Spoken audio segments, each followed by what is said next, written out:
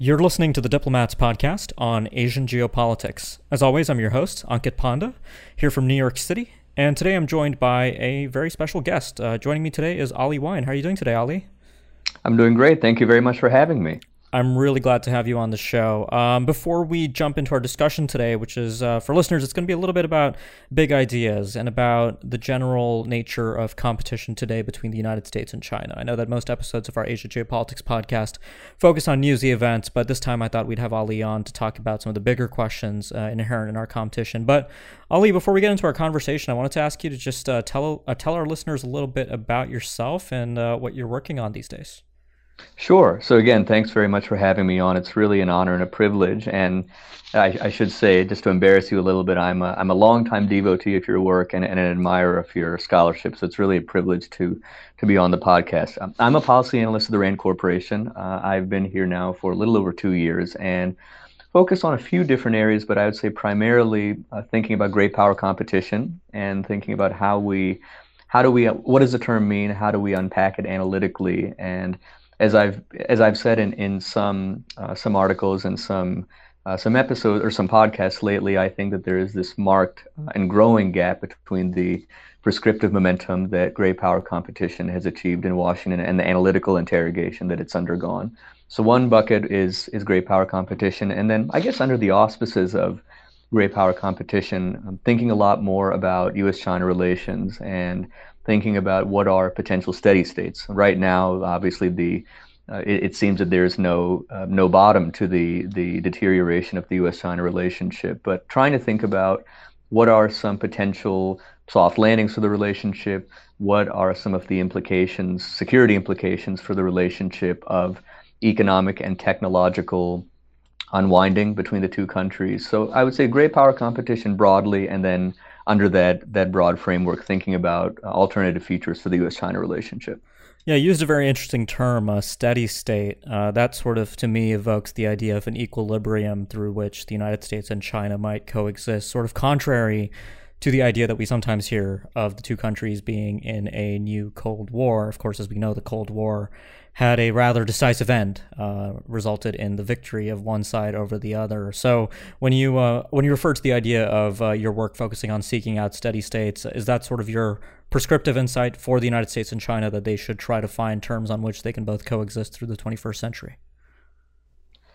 I think they have to, because I mean, you mentioned the analogy that's often invoked, or the analogy that's used to describe U.S.-China tensions today as being akin to a new Cold War, and there are a number of differences between the Cold War and between contemporary U.S.-China competition, and I would be more than happy to discuss some of those. But I think that a core difference is that when we look at the Cold War, and in retrospect, of course, it's hindsight is 2020, and we sometimes construct these or sort of bow tie these neat retrospective narratives. And of course, we meaning the United States, we didn't immediately converge upon containment. We didn't immediately decide that coexistence between the United States, long-term coexistence between the United States and the Soviet Union would be unlikely. But in relatively short order, we did make that decision. And if you look at the contrast, so with the United States and the Soviet Union,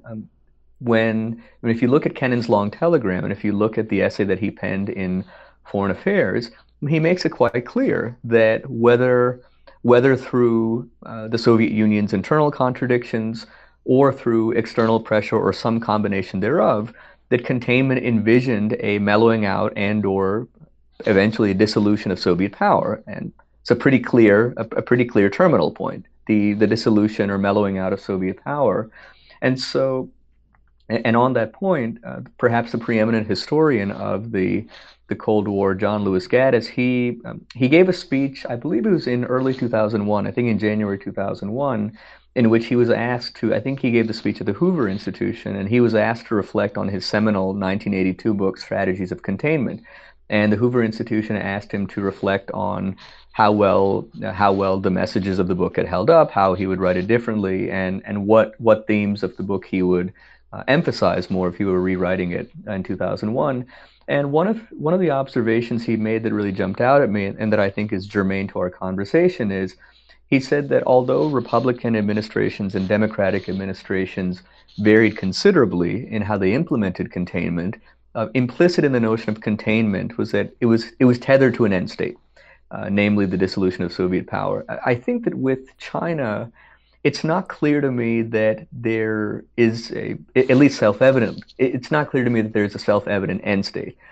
What would an end state look like? So when I think of end states, I think of a dissolution of the Chinese Communist Party. I think of some serious collapse of Chinese power, or an indefinite period, an indefinite collapse of Chinese power. And I don't think that those end states, they are theoretically possible, but I think that they're highly unlikely, number one.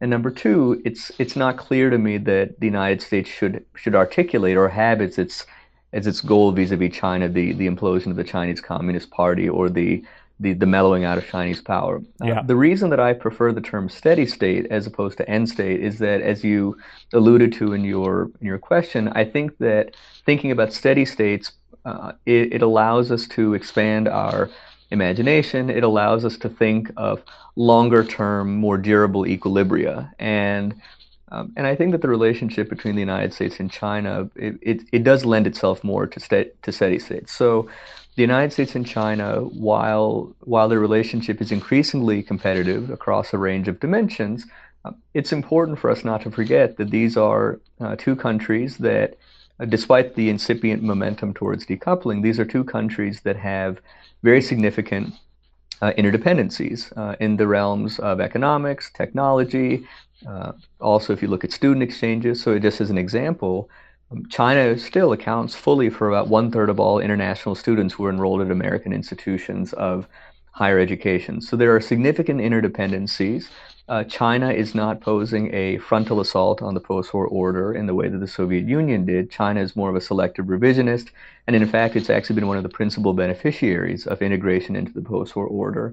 So when you think about China's extant level of integration into the post-war order, when you think about the number and depth of interdependencies between the United States and China, and when you think about the reality that, as much as Washington and Beijing might not like to acknowledge that reality, there really are few, if any, major challenges of world order on which we can make meaningful, sustainable progress without a baseline of U.S.-China cooperation. And that's why I think the depictions of zero-sum competition or discussions of end states in the U.S.-China relationship, they don't seem to me to quite map onto the reality of the challenge that we face. Yeah. So, Ali, that was a really thorough, I think, a breakdown of why that term is relevant. And I think listeners of this podcast will be aware that I agree with a lot of what you've just said. I think there's really no way that a country of China's magnitude could experience the sort of economic growth that it did over the last 2 decades and not change the world and change American priorities, strategic priorities in Asia in a very big way. But just to play devil's advocate, I mean, or not really devil's advocate, but sort of to point out the nature of the changing discourse, I guess, in Washington today about the nature of the U.S.-China relationship. I mean, first of all, we have a president in the White House who has obviously got a very specific agenda with China that largely revolves around trade. You alluded to economic decoupling, and that's certainly something that we're seeing happen under this administration. But the other question, this idea of coexistence versus something else, we can talk about what that something else might include. I mean, you referred to a few things such as the collapse of the Communist Party. On the most recent episode of this podcast, we had a discussion about Hong Kong, and we talked a bit about the protests underway there and Chinese fears about so-called color revolutions and efforts by foreign actors to begin, bring about the downfall of the party. And in many ways, I mean, this is 2019 that we're having this conversation, 40 years after the normalization of U.S.-China relations after the Second Communique in 1979. 7 years after Nixon's first trip in 1972.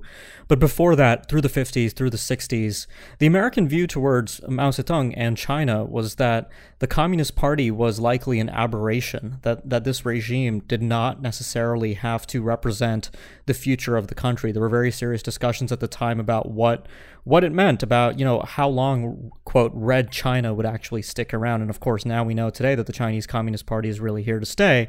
But, while you and I might agree that the prescription that makes the most sense, or at least presents the least risks, is working towards some kind of coexistence. I think we have to also contend with the more hawkish strains of thought that are now being aired quite openly. I mean, frankly, talking again about, frankly, regime change in China. I mean, bringing about the end of the Communist Party and pointing out that the party is culpable for several very troubling developments in the country, right? We could talk about the fact that more than 1 million Uyghurs are in concentration camps in Xinjiang, in terms that really, I think, I don't think it's an exaggeration to call that a form of cultural genocide. And so I think the debate about China today is getting to a place where these issues are beginning to weigh, and the older, sort of more optimistic assumptions that China's development would lead eventually to political liberalization and opening up, I think, have really fallen flat, especially under Xi Jinping. But I wanted to sort of bring the conversation back a bit and talk a bit about an article that you wrote that I read with great interest, that I think we should talk a bit about on this discussion. That was your recent op-ed for the Financial Times. I'll add a link in the show notes for our listeners if they'd like to read it. It is, of course, paywalled, but hopefully people will be able to access it.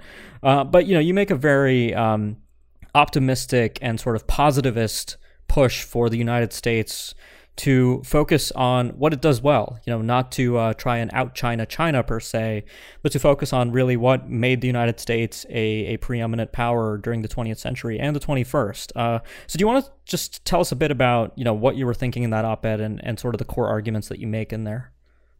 Sure. So the immediate precipitant for the op-ed was, of course, the controversy over the controversy that was provoked by then director of the policy planning staff, Karen Skinner's remarks. I believe she made them in a forum in late April, in which she suggested that our competition with China, she likened it to. I don't think she explicitly invoked Samuel Huntington's name, but she discussed how it was akin to kind of a competition between civilizations, and so there was clearly paying homage to Samuel Huntington's famous 1993 essay in Foreign Affairs, and then the book that he subsequently wrote, fleshing out his thesis. And so a number of and then I think it was a few months after she articulated those remarks, National Security Advisor John Bolton made a statement in which he seemed to double down on that conception of a kind of a civilizational competition or a clash between the United States and China. And so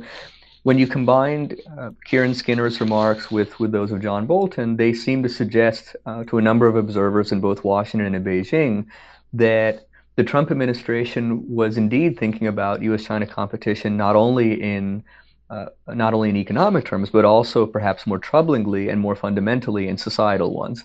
And so I thought it would be interesting to look at Sam Huntington's broader body of work and to see if there were insights that we might glean from his very vast body of scholarship that might map onto the U.S.-China relationship. Because the prevailing narrative is, and I still think the prevailing narrative is that Samuel Huntington is the wrong individual for whom to turn to whom we should turn for guidance in thinking about the relationship. But it just so happens that he published an essay. So 5 years before the essay for which he probably is most famously known, regarding the clash of civilization, he published civilizations rather. He published an essay in Foreign Affairs in 1988, and the title of which is "The U.S. Decline or Renewal?" ? And I read the essay, and I found it to be, as I was reading it, even though he wrote it almost 30 years ago now, so it was in 1988, I found that it, at least from my perspective, that it has insights that are tremendously relevant. And so he wrote a very lengthy essay, but just to summarize it. So in 1988, there were concerns, which Huntington discussed in this piece, that the United States was losing its economic competitiveness, particularly vis-a-vis Japan and the European Union. And so Samuel Huntington, he basically says, here we go again. The United States is once again fearful that it's in decline. And by his count, this was the fifth cycle of declinism that the United States had experienced in the post-war era. And he devotes the bulk of his essay to explaining why, in his judgment, the United States is not in decline. So he looks at America's America's score sheet when it comes to military power, to economic power, to diplomatic power. And so the bulk of his essay is sort of a very methodical deconstruction of America's military, economic, diplomatic power, and he concludes pretty forcefully that in his judgment the United States is not in decline. But for me, the most important part of his essay, and the one that I tried to surface in this piece for the Financial Times, is his conclusion. So Huntington argues that while he believes that the United States is not in decline, he sees no reason not to push back particularly forcefully against declinist anxieties. Because he says that if you look at the history of declinism, and if you look at the history of American reinvention and renewal in the post-war era, his conclusion is, paradoxically, although I should say paradoxically, but on further reflection, it's actually not too surprising. He says that the group that has played the single most instrumental role in averting decline is the declinists, because the declinists, they preemptively sound the alarm and they mobilize the American public and they galvanize the policymaking apparatus to take steps to shore up America's economy at home and to renew its alliances abroad. And that is to say, they strengthen. So basically, the declinists, even though their anxieties might be analytically misguided, they basically end up compelling the United States to become more competitive.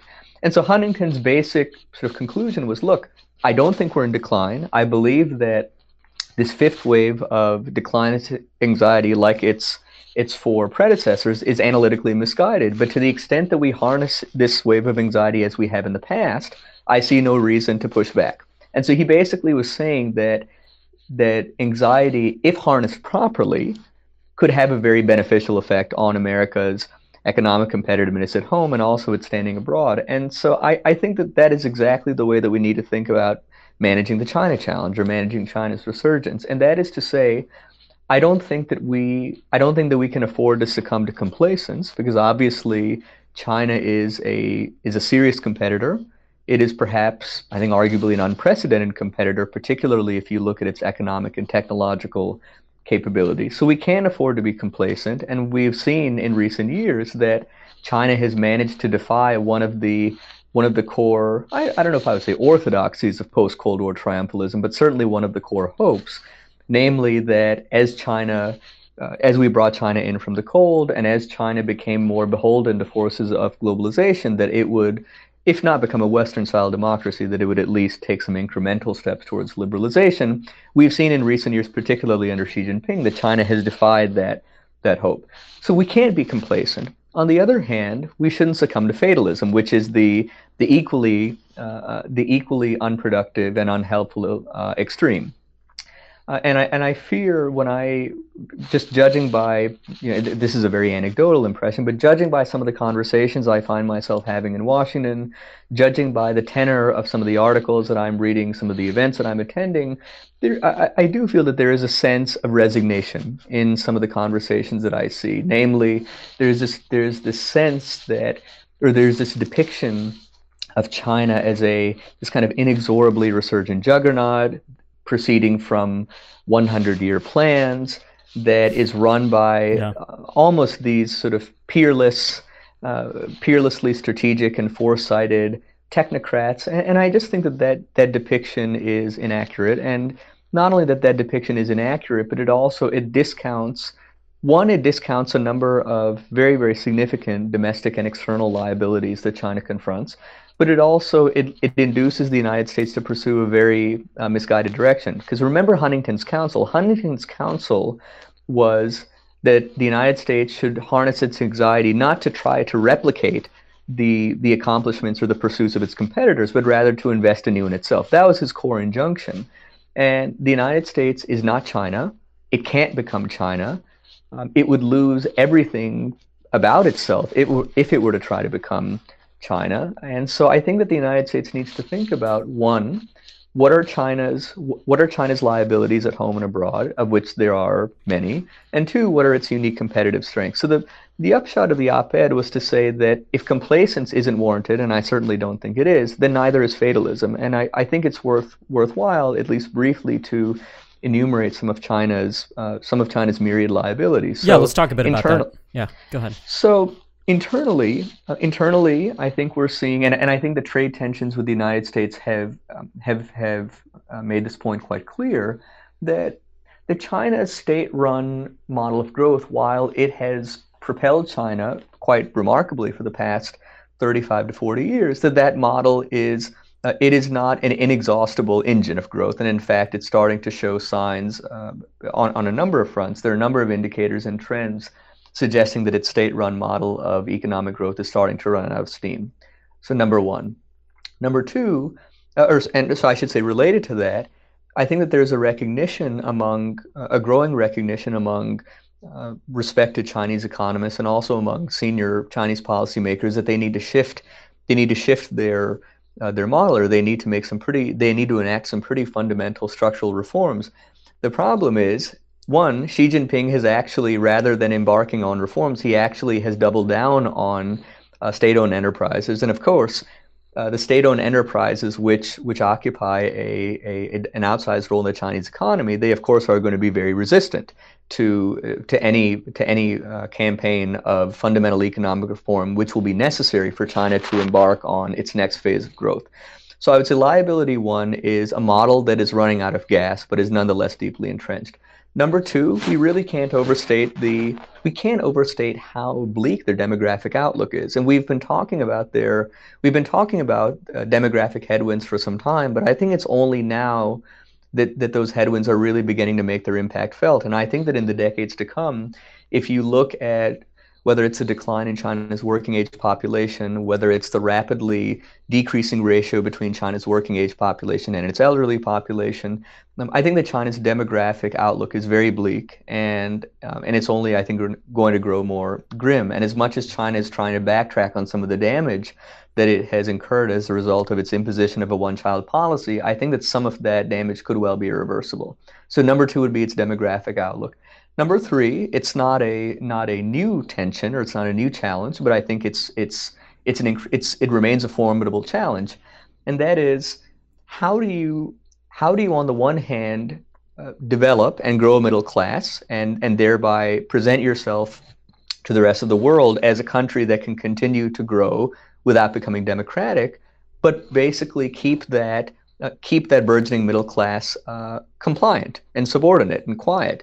And I think that up until now, I think it's fair to say that China has done quite a remarkable job of preempting dissent, and preventing sort of the mobilization of large scale unrest. But how long can it sustain that tension, a tension that inheres in trying to maintain sort of a quasi-capitalist or quasi-market economy, but also a one-party authoritarian rule? So there are a number of, and then of course, as we're seeing with the ongoing protests in Hong Kong, China still has not solved, for lack of a more elegant word, China still has not solved the problems in Xinjiang, in Tibet, in Hong Kong, and I think if anything, its brutal treatment of the Uyghurs, it's really quite crude and appalling antics vis-a-vis the protesters in Hong Kong, its continued efforts to strip Taiwan of diplomatic recognition around the world, I think that they are really starting to not only elicit greater scrutiny, but also elicit greater consternation in the international community. And I think that there are more and more observers who are wondering if China's behavior towards Xinjiang, or behavior in Xinjiang, vis-a-vis Taiwan, vis-a-vis Hong Kong, if those might be a portent of how it might behave internationally if it were to gain greater power. So that's on the domestic side. What about liabilities on the external side? I think the first one obviously is geography. So China is bordered by 14 countries, and I think only Russia is surrounded by that many countries. So China is bordered by 14 countries, some of which are politically very unstable and volatile, such as North Korea and Pakistan. But it's also surrounded by, or bordered by, very confident, capable democracies. So whether we look at India, Japan, South Korea, Australia, these are countries that are very capable economically, very capable militarily and technologically, and I think that China would be quite hubristic if it were to believe that it could simply resume its historical position of regional preeminence, and that these confident, capable democracies of border, it will simply sit idly by. So one external liability is I think from a strategic perspective, a very unfavorable geography. For all the talk about relative American decline, China nonetheless has to confront a very formidable American naval presence in its immediate periphery. I think also externally, China, yes, it has a growing number of transactional partners by virtue of its geoeconomic statecraft, but China doesn't have genuine allies. And there are a number of international relations scholars, still in the minority, but I think nonetheless persuasive and respected voices such as Yan Shuitong, who argue that until and unless China is able to establish a network of alliances comparable to that which the United States presently maintains, there will be an intrinsic limit to how much it can narrow the gap in comprehensive national power with the United States. So, I mean, we could go on in this vein, but the point is that while we should certainly be impressed by China's multifaceted resurgence over the past 4 decades, and particularly since China's accession to the World Trade Organization, the resurgence, the likes of which I think it's probably without historical precedent. We shouldn't discount the numerous liabilities it has at home and abroad. And so what I'm trying to argue in the FT piece is that, basically channeling Samuel Huntington's 1988 Foreign Affairs essay, is that we need to basically formulate an objective scorecard. China has significant strengths, and I think that the United States, perhaps in its post-Cold War triumphalism, underestimated the resilience of the Chinese Communist Party, underestimated China's ability to defy certain orthodoxies about development. But China has serious liabilities, some of which are growing in severity. And the United States also, it has very significant, unique comparative advantages, whether it's its geography, its network of alliances, its ecosystem of innovation, its system of higher education, and I'm quite confident, based on America's record of dealing, and I should say one last point, America also, it embodies an idea in the way that China doesn't. Lee Kuan Yew, before he passed away, he was asked, do you think that China will eclipse the United States as the world's preeminent power? And Lee Kuan Yew was unambiguous in arguing that China had that ambition. But when asked if they would actually be able to succeed in fulfilling that ambition, he said there's a key difference between China and the United States. China can draw on the talents of 1.3 billion people. America can draw on the talents of the world's entire population. And one of the reasons it can do so is because it stands for a far more inclusive and pluralistic idea. If you were born outside of China, no matter how fluently you speak Mandarin, no matter how much field work you have in China, no matter how many contacts you have in China, you will always be considered an other. If you're born outside of the United States, so if you take my parents, for example, who are immigrants to the United States, they left Pakistan when they were in their 20s, you're not othered in America. You come to America and you can not only shape the American story, but you can become an authentically American part of the American story. That's a big difference. So that's a very, very long-winded answer to your question, but I think we need to strike. It's a long way of saying that we in the United States, as we think about managing the resurgence of a very serious competitor, but also necessary collaborator in certain ways, I think that we need to strike a difficult but necessary middle ground between complacence and fatalism.